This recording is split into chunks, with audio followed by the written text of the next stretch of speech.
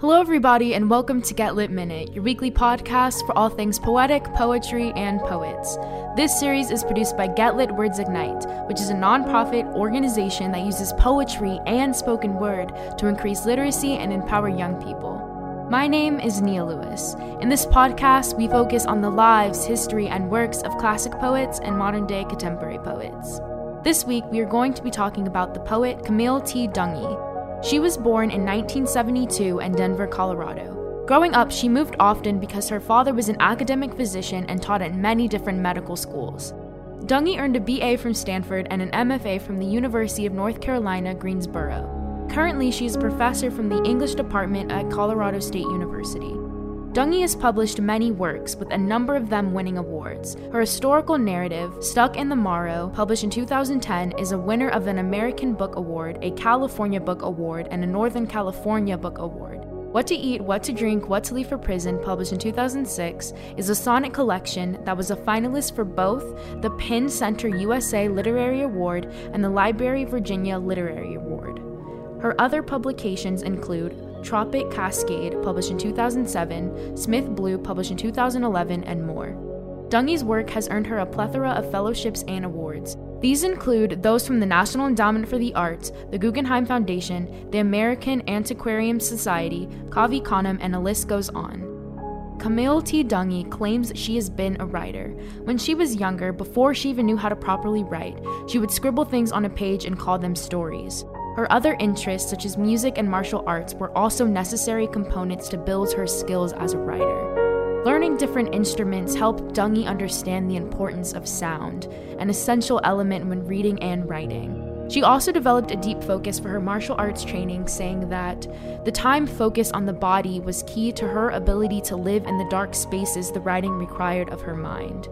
In terms of theme, Dungy often returns to nature as the foundation for her work. She grew up surrounded by outdoor space, which played a huge influence in how she perceives and connects with the world.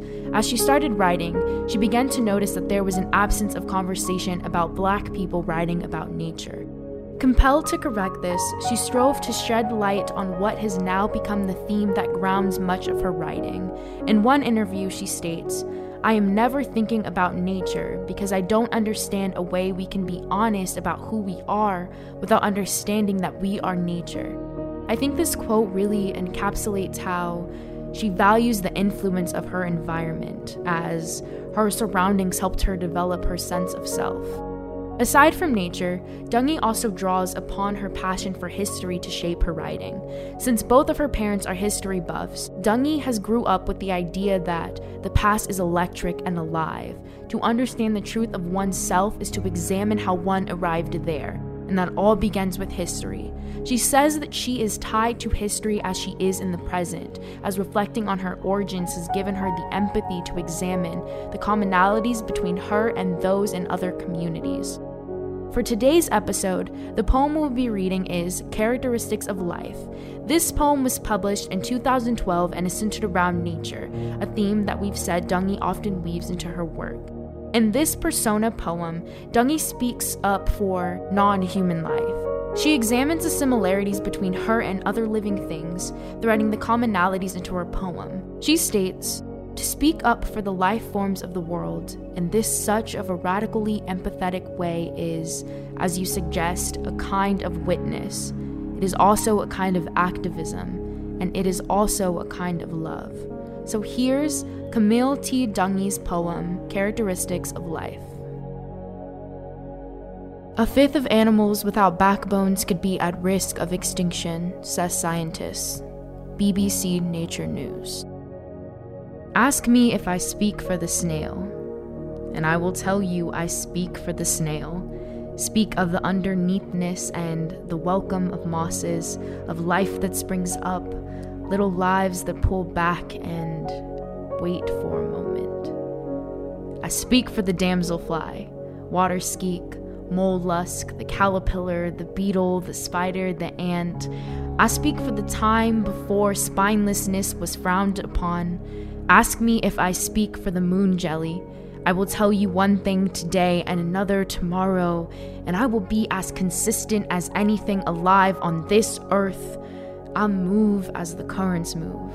with the breezes? What part of your nature drives you? You in your cubicle ought to understand me. I filter and filter and filter all day. Ask me if I speak for the nautilus, and I will be silent as the nautilus shell on a shelf. I can be beautiful and useless if that's all you know to ask of me.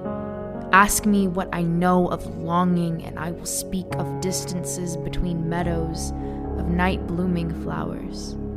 I will speak the impossible hope of the firefly, you with the candle burning, and only one chair at your table must understand such wordless desire. To say, it is mindless, is missing the point. I feel like this poem is very powerful and peaceful with the nature that she adds into it. And I really just love the way that she adds nature to kind of really explain her outlook on life, and almost in a way of owning herself and her power and what's true to her. And I really love that. So thank you guys so much for tuning in with us on all things Camille T. Dungy, and make sure you share this podcast with your friends and family members, and I'll see you guys next week. Bye!